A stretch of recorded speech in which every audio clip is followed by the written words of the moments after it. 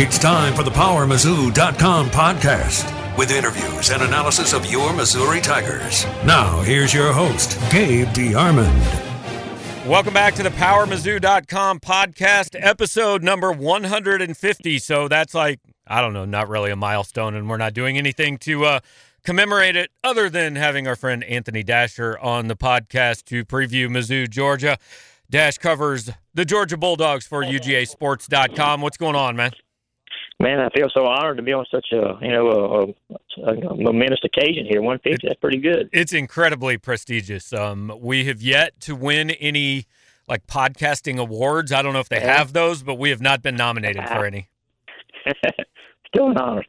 Yeah. And by the way, excuse my voice today. I'm a little bit hoarse. I don't know why I decided to catch this cold all of a sudden. That's all right, man. No, it's always good to get sick right before a big travel weekend. So exactly. All right, I want to start with something that has nothing to do with this weekend's game, but first want to ask you, covering Kirby Smart, a fun media job or the most fun media job?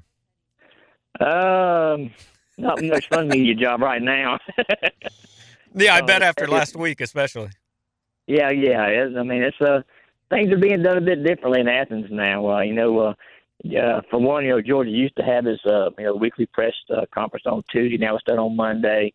The media used to get, anywhere from 7, 8, 9 players for that Tuesday conference. Now we get just 4, and we've not much availability after that. Now we are told we can request, 3 players a day on Tuesday and Wednesday. But problem is, Coach Martin never approves we request, so it's pretty much a worthless point to do that right now. So the beat writers that cover Georgia have to be a little more innovative right now in doing their job. Yeah. Now, in all seriousness, I mean, he does strike me as a guy whose sideline demeanor is like almost borderline Bo Pelini. Is he a little bit crazy on the sidelines, or is that overblown? Well, I tell you, for Missouri fans, watch Coach Smart this weekend. He will have the strength and conditioning coach will stand right behind him with his finger hand on the back of his belt, back of his pants, to hold him from running out on the field. So it's definitely a little bit different. That's something you never would have dreamed of with Mark Rigg, but it's certainly the case with Coach Smart. I mean, who doesn't grow up thinking, you know what I want to do when I grow up? I want to hold the coach's belt loop so he doesn't go crazy. I want to be a belt holder when I grow up. Right. Exactly. That's awesome. All right. Now, let's talk a little bit about this game. And first, let's go back to last week. I mean, I only watched the fourth quarter. And I've said all week, look, you cannot convince 20-year-old kids who are 55-point favorites that they have to do anything other than show up on Saturday. I mean, was that just a case of a game that Georgia didn't think it had to take seriously, or was there maybe a little bit of exposure that happened? I think it was, maybe a little bit of both. I definitely do, like you said, Georgia definitely overlooked Nickel, especially the first drive where Georgia goes down and scores 5, 6, 7 plays, whatever it was, made it look extremely easy. And I'm sure at that point, everybody, all the players, all the coaches, all the player, people in the stands probably thought, hey, it's going to be another walk in the park. But Georgia just for whatever reason, just quit playing. Just didn't show any energy, any focus, any effort. And if it wasn't for a little, that final 4-minute drive, Grayson Lambert came in and got a couple of big first downs. I mean, they've been talking about what some would have called the biggest upset in college football history, because Georgia played terrible. That was one of the worst games, if not the worst game I've ever seen this team play. Now, I've been covering this team for 20 years now. Wow. And now, I mean, if there was something in that game where you go, okay, now maybe this isn't as good as we thought it was. I mean, was there an area that maybe you looked at and said, all right, I don't care if they care about this game or not, Nichols shouldn't have been able to do this? Oh, the offensive line, no question. I mean, granted, Nichols had some transfers on there, some D1 transfers on the defensive line. Big kid, 310, 320 pounds. But, if you're the Georgia Bulldogs, you can't move an FCS, defensive line. Something's kind of scary wrong right there. Nick Chubb only got, 80 yards in this game? Mm-hmm. I mean, I thought Nick Chubb had 80 yards and 3 carries against Nichols, which he probably should have, honestly, had. But offensive line has a lot of issues working out right now. Got most of the same players, but they were just, just the effort wasn't there, and no excitement, no energy. And it's been a big week for those guys. Those guys have really been a focal point for the coaches and trying to get some of that effort, energy back. Because, again, I know Missouri's had maybe some issues on the defensive line right now, but this is a group that Georgia, if they go and play the way they did against Nichols, they're going to eat alive. Yeah, no question about that, but I don't think Missouri fans are expecting the same effort. Talking with Anthony Dasher about the University of Georgia, and you mentioned Nick Chubb. So first off, Dash, I've said on this podcast last week, look, I understand why Missouri fans want him to have a horrible day on Saturday and not play well at all. But if you don't feel pretty good watching Nick Chubb on the football field, you're not a college football fan. I mean, when he went down last year, the first time I saw it, I thought that kid's never playing football again. Was that the reaction there too? Oh, no doubt. I mean, first thing I thought of was Marcus Lattimore from South Carolina. I thought it was a very similar type injury. Of course, Nick told everything except his ACL now, but it was just a brutal knee injury, and I wouldn't have given you 10 cents for a chance of him, coming back this year and playing. But again, I've been covering this team a long time, and I've known a ton of players. He is probably, I could probably put on my one hand, 3 or 4 guys who I thought had more, type of guts and intestinal fortitude than Nick Chubb had to bounce back from this. The effort he put in to come back, to get back to 100% from what he was, before the injury. He's just an incredible young man, and I think he's a treasure for college football from what all he's gone through, what all he's been able to overcome. Now, is he the same back he was a year ago? He may be. It's hard to tell.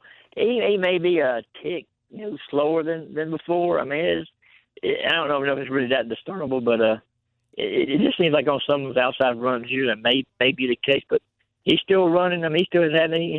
He's got blocking. He's never had any kind of issues. I mean, 222 yards against North Carolina. He did have the 55-yard run where he outran the secondary. So he's still plenty fast enough. Whether it's the same speed he did before is, maybe not quite, but he's close. I mean, I should sit here and say he's lost speed because that would be unfair to me to do that. Now, I want to ask you, because we're kind of transitioning to who Kirby Smart might decide to play at quarterback. I'm assuming the answer is going to be both of them. But somebody told me, and I was not on the call, but that on Kirby Smart's conference call, somebody actually asked him if there was anything to the fact that Nick Chubb had a better rushing average when Jacob Eason handed him the ball than when Grayson Lambert did. Is that like a real thing? No, it's actually flip-flopped, actually. He's actually got a better rushing average when Jacob is in the game. So, that doesn't have anything to do with the decision that's going to be made. It doesn't matter who he thinks will execute the game plan. Right now, I think that's going to be Jacob Eason. You think it'll be Eason? Do you think both will play, though? I think both will play, but Jacob, I think, with his arm strength, I think he gives him more an opportunity to maybe hit some deep balls, and his arm alone will be something I think Missouri would have to respect. And getting 9 guys out of the box is something that Georgia has to do this weekend. I mean, North Carolina did it. Nichols did it, and I'm sure Missouri's going to try to do some of the same things. So they've got to be able to execute in the passing game, maybe throw them first down, a little more than they have done so far this year because as great as Nick Chubb is, I mean, you put 8, 9 guys in the box, it makes it awfully tough. Yeah, now, Missouri fans are plenty familiar with a heavily hyped freshman quarterback having some struggles. Now, it's only 2 weeks in. Jacob Eason may end up having a fantastic season. But, I mean, from what you've seen, how ready is this kid to be a starter in the SEC? I think he's ready, but I think at the same time, Georgia fans have to be ready for him to make some freshman mistakes. I mean, he's still a little bit slow getting in and out of the huddle. He's still a little bit questionable, I think, with some of his reads and checks at the line of scrimmage. And we saw that last week with the interception he had. I mean, it was just a play that shouldn't have been thrown, but he tried to force it a little bit. So you're going to get those kind of mistakes when you play a true freshman. I mean, I know Missouri saw that with Drew Lock last year. You've seen some of the similar things with Jacob. But, again, there's no denying the talent he has. But, again, you all know that in the SEC, a true freshman quarterback, that's a tough road to go. It really is. No doubt about it. Last one on the offense. Barry Odom mentioned 2 or 3 times on Monday how impressed he was with Georgia's tight ends. Tell us about the guys they use, and is that as big a key to their offense as Odom made it sound like? I think so. I mean, Georgia's as deep with tight ends this year, talented tight ends that they've had in a number of years. I mean, Jeff Blazevich is a junior, but the freshman they have on this team, 5-star, Isaac Nauta was, I think, the top-rated tight end by Rivals last year. An early role, these guys got a lot of playing time, but I got to look for what really is highly regarded as maybe some Charlie Warner, who's his uncle was a legend in Georgia back in the 1980 championship year. This guy is 6'5", 250 pounds. He caught like a 26-yard pass, can run. He used to play running back and wide receiver in high school. And somebody I think before his career is over is going to be really special kind of cat. And they've also got Jackson Harris, a sophomore, he's like 6'3", 250, and Jordan Davis. So they got 4 or 5 guys at tight end that I think you'll see Jim Chaney, the offense coordinator, really starting to kind of implement a lot more than what you've seen so far this year. All right, let's flip over sides of the football, and I find it pretty interesting, the two head coaches, the similarities here. I mean, they cut their teeth as defensive coordinators, now back in their first year as head coaches where they played defense in college. How involved is Kirby Smart with the down-to-down defense at Georgia? Oh, extremely involved. I mean, you see him at practice every day. He's right there with the secondary with defensive coordinator Mel Tucker. He's definitely in as much as you can be. Pretty much, I think, very similar to what the situation was when he was with Alabama with Nick Saban. Coach Smart has really got his finger on the pulse of the defense, and he's probably much as a defensive coordinator as Mel is, to be quite honest with you. Yeah. Now, just give me kind of big picture strength and weakness of this Georgia defense, at least a couple weeks in. Yeah, well, youth. It's very young. I mean, defensive line especially. I mean, they've got 4 true freshmen who are rotating in and out on the defensive line. Talented guys, but again, guys just getting their feet wet in college football. Trenton Thompson, sophomore, former 5-star kid, I think had a chance to be one of the better defensive linemen in the league, coming off an 11-tackle performance. But Georgia right now has had some issues, getting sacks, and none of the outside backers, Jordan Jenkins, Leonard Floyd, losing those 2 guys, and Lorenzo Carter, Davin Bellamy have yet to get a sack yet this year. So that's a problem I think they need to kind of rectify. Not to say they haven't gotten pressure or that haven't had to affect quarterbacks, but they haven't gotten the sack to bring up second long, third long situation. Defensive backfield, I guess North Carolina, which did a lot of hurry up, fast-paced stuff like I'm pretty sure Missouri will try to do. Georgia got lucky there on a few occasions. A few guys got deep, and it wasn't for a couple of great individual efforts by Maurice Smith, the grad transfer from Alabama, and Malcolm Pettis, cornerback. You might have seen Georgia get hit for a couple of big scores against North Carolina. So getting those defensive backs to play a little better technique and a little better fundamentals is going to be key for this one as well. I want to say before we move on to the next question, I could listen to people from your area of the country pronounce the state of North Carolina for like days on end. I enjoy it. North Carolina. But Kirby Smart referenced what you said. Hey, we got lucky not to get beat deep against the Tar Heels. And look, nobody is going to say that the Eastern Michigan secondary and the Georgia secondary need to be mentioned in the same chapter of a book, much less the same sentence. But that was an area Missouri had success last week. Just sending guys deep. Drew Lock was 4 of 6 on passes over 30 yards, and the 2 he missed went off somebody's fingertips. I mean, they were 6 inches from being great throws. Do you think that is Georgia's biggest concern, or is it something different? No doubt it's the biggest concern. I mean, Coach Smart talked in length a couple of times about Drew and the job he's done. The fact he thinks that Drew throws one of the better deep balls he's probably ever seen. He had a lot of very good things to say about Mr. Locke and his abilities. And again, with what he's seen so far for secondary, some of the issues Georgia had in coverage, that's no doubt a huge concern for Georgia this game Saturday. All right, so all I know when it comes to this game is I don't know much about either team. I don't know if Georgia's what we saw week 1 or week 2, or if same for Missouri. I hope we don't see the same game we saw when Georgia came here last time. Not because I care that Missouri lost, just because, good Lord, that was a terrible football game. That was a shocker. and it was so bad to watch. Yeah. It was. I never would have dreamed Missouri would have played that bad in that contest. And people look at the 34-0 score and said, Georgia really spanked them, which is true. But Georgia had a lot of help in that contest, a lot of help. Yeah, 5 turnovers versus 10 first downs. 2 stats that blew me away. I looked up Missouri in the last 2 games against Georgia has gained a total of 311 yards. And the second one, my memory of that game was that Nick Chubb just destroyed Missouri. And, I mean, he did have 143 yards, but he only averaged 3.9 yards a carry. It was more impressive that he carried the ball 38 times than what he actually did with it.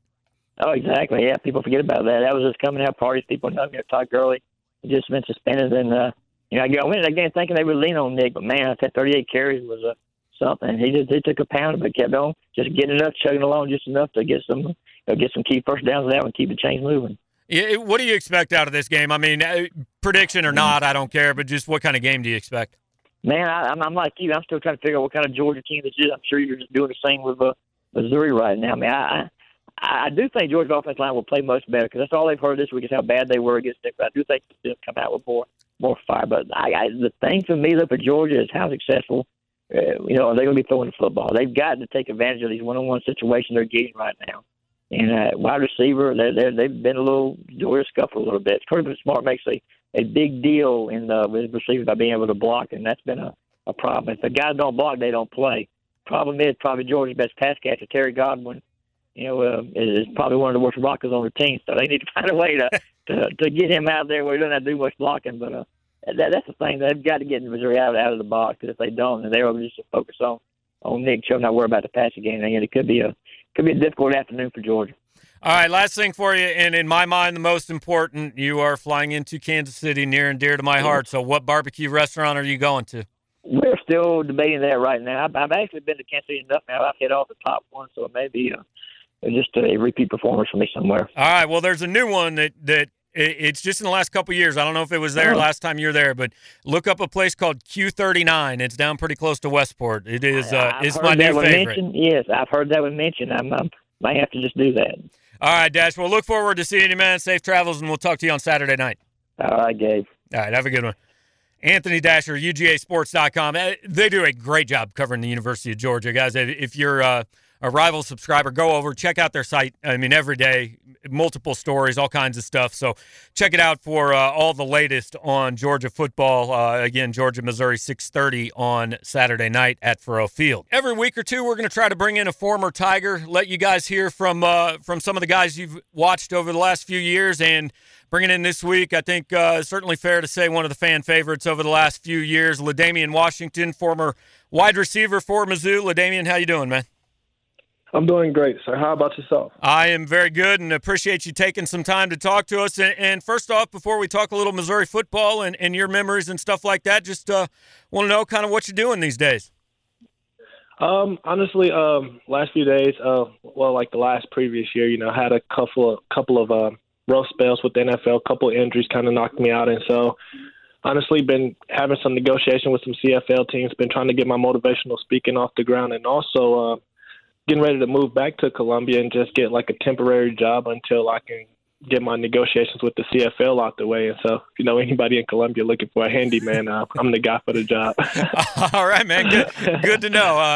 Hey, I have a rough time doing what my wife wants me to do around the house, so maybe I'll pay you a few bucks. But I can wash the dishes for a little while. There you go, man. Good deal. Good to know. You mentioned motivational speaking. I mean, I think most Missouri fans are familiar with your story and you and your brothers basically kind of raising each other down in Louisiana. So first off, how's your family? And second off, tell us a little bit about the speaking and, what your message is. Yeah, well, so the family's great. Recently, I just moved my little brother up to Columbia, got him in an apartment, got him a job. He's taking online courses, so he's doing really great. So I just kind of wanted him to get out of Shreveport and see what the Columbia life and atmosphere is, because it's one of the great places I've been, and I've been all over the world, and Columbia forever has my heart, for sure. And I'm in the process of moving one of my other brothers up, but until, before I can do that, I have to kind of get myself established back in Columbia and get, reestablished with everybody and just kind of find a filler with the job. And the motivational speaking, I don't really have a message. Usually whatever someone asks me to come in and talk about, and that's kind of what I talk about. I speak directly from the heart. I don't write any notes. I just come in and I speak on whatever topic. I've spoken at middle schools. I've spoken at retreats for different realty companies. It just depends. I've spoken for FCA conferences, basically on a wide platform. So, I don't really have any limitations on what I would come in and speak about, honestly.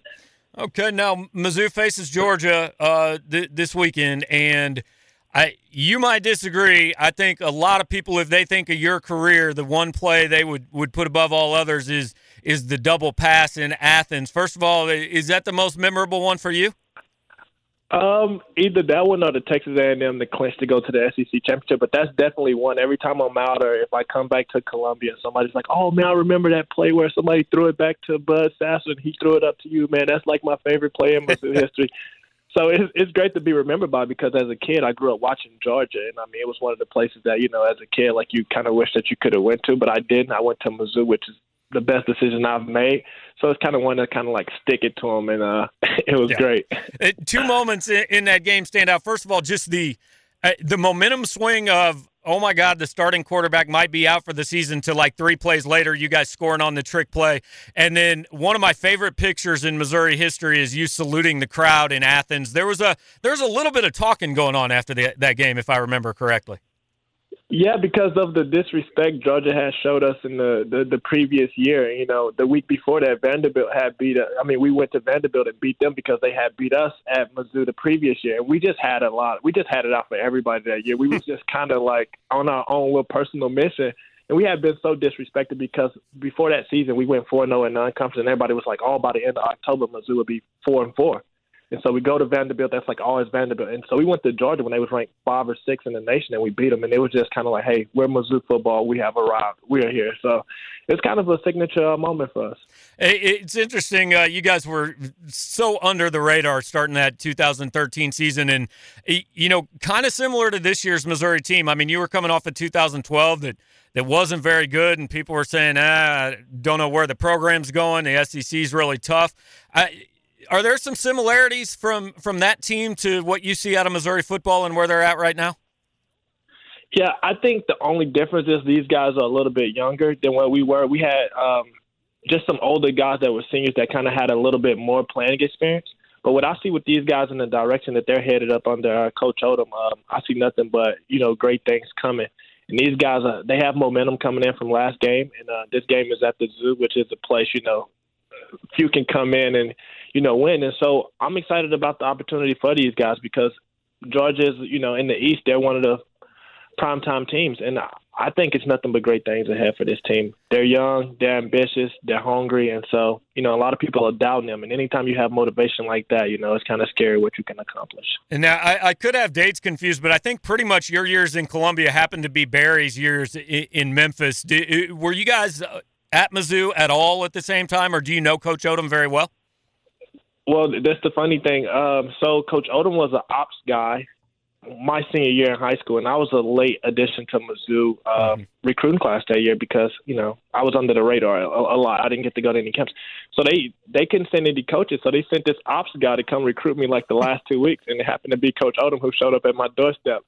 And so we maintained a relationship when he got to Mizzou. I used to go over his house, you know, meet his family. We have a great relationship. And when he went to Memphis, they got a bowl game in Miami that year, and I was with the Dolphins the end of my rookie year, and he asked me to come in and speak to his team. And the time schedules didn't meet up, but we always talked and kept in communication a lot. Coach Odom's like one of my best friends, so he's a great guy and a great mentor to me for sure. That's great. I didn't know that. Again, we're talking to former Mizzou wide receiver LaDainian Washington, and speaking of coaches, want to jump back and we try, frankly, not to talk a whole lot about last year, just kind of move on from that one. But just what was your when did you find out that Coach Pinkel was retiring, and what was your immediate thoughts? I kind of found out before everybody else in a sense because, you know, I kind of, you know, have a few sources in the program. I won't say it was too much before everyone else, but I did find out before it kind of hit the big media.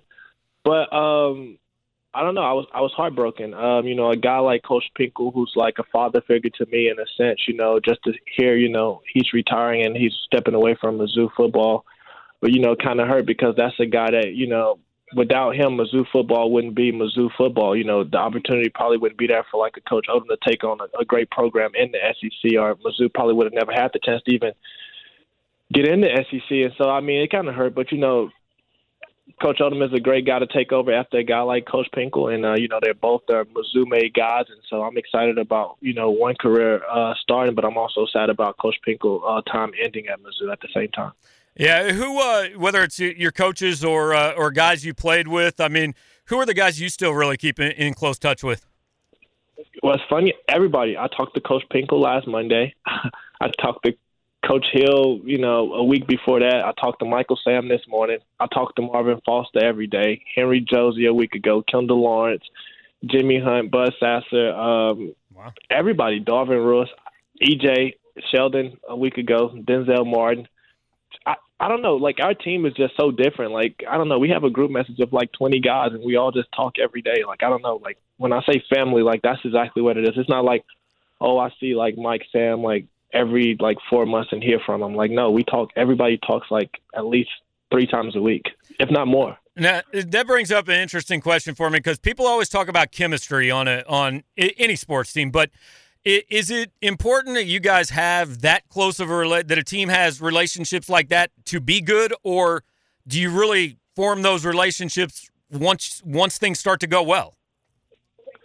I think you form them whenever, a family always gets closer when things go bad. And I think that's what happened for us. We had a bad 5 and 7 year the year before my senior year. And we all came close, and a lot of people don't know, but that summer going into that season, our leadership was questioned. Me and Mike Sam had a fight, and not like a fight, but we got into an altercation that summer before our season started. And right after that, the team just clicked. And as everybody knows, me and Mike Sam are best friends, but we both wanted to win and stuff so bad that year that everybody kind of saw that in us, the hunger. And the younger guys gravitated towards it. And that season, the chemistry that our whole team just had as a whole, it was a brotherhood. And so we just went out and fought for each other. You take a team like LSU that year who had Odell Beckham, Jarvis Landry, Jeremy Hill, Zach Mettenberger, who didn't have as quite a good a record as we did. But, arguably they had better skill guys than we did. But we just had a better family in our building, I think. All right, now I don't want this to come off as me questioning your toughness, but Mike Sam, you're giving up some you were giving up some pounds in that one. I hope it wasn't too serious of an altercation.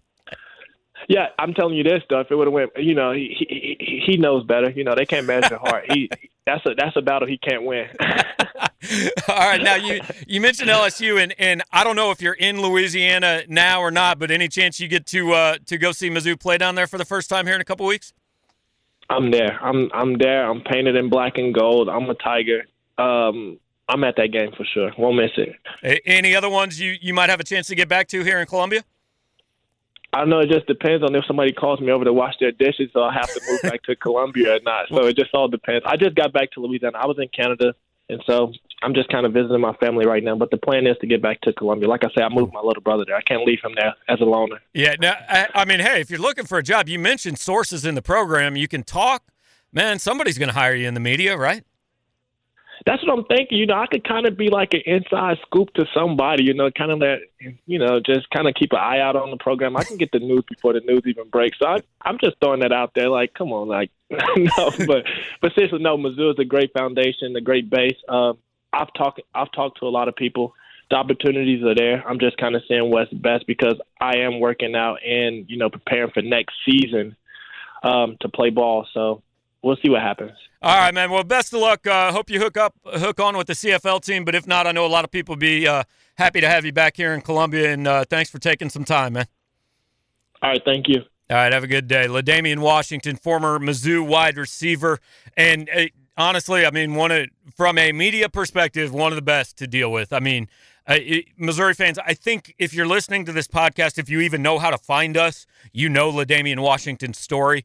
But, I mean, his mom, 4 kids, single mom, passed away when he was, I believe, in middle school after a basketball game, and those kids basically raised themselves. And you heard him saying he's moved a couple of his brothers to Columbia. Great family, and really good kid, and glad that he's one of the first former players that we got to have on the podcast, and something we're going to try to do here over the next few weeks. I've already talked with James Franklin, who was LaDainian's quarterback, and James is going to come on the podcast here sometime soon and trying to, line up some other former players for you guys and just kind of give you a look back and some insight, some great stuff there from LaDainian, kind of a peek behind the curtain. And appreciate him doing that. Appreciate Anthony Dasher previewing Georgia, Missouri.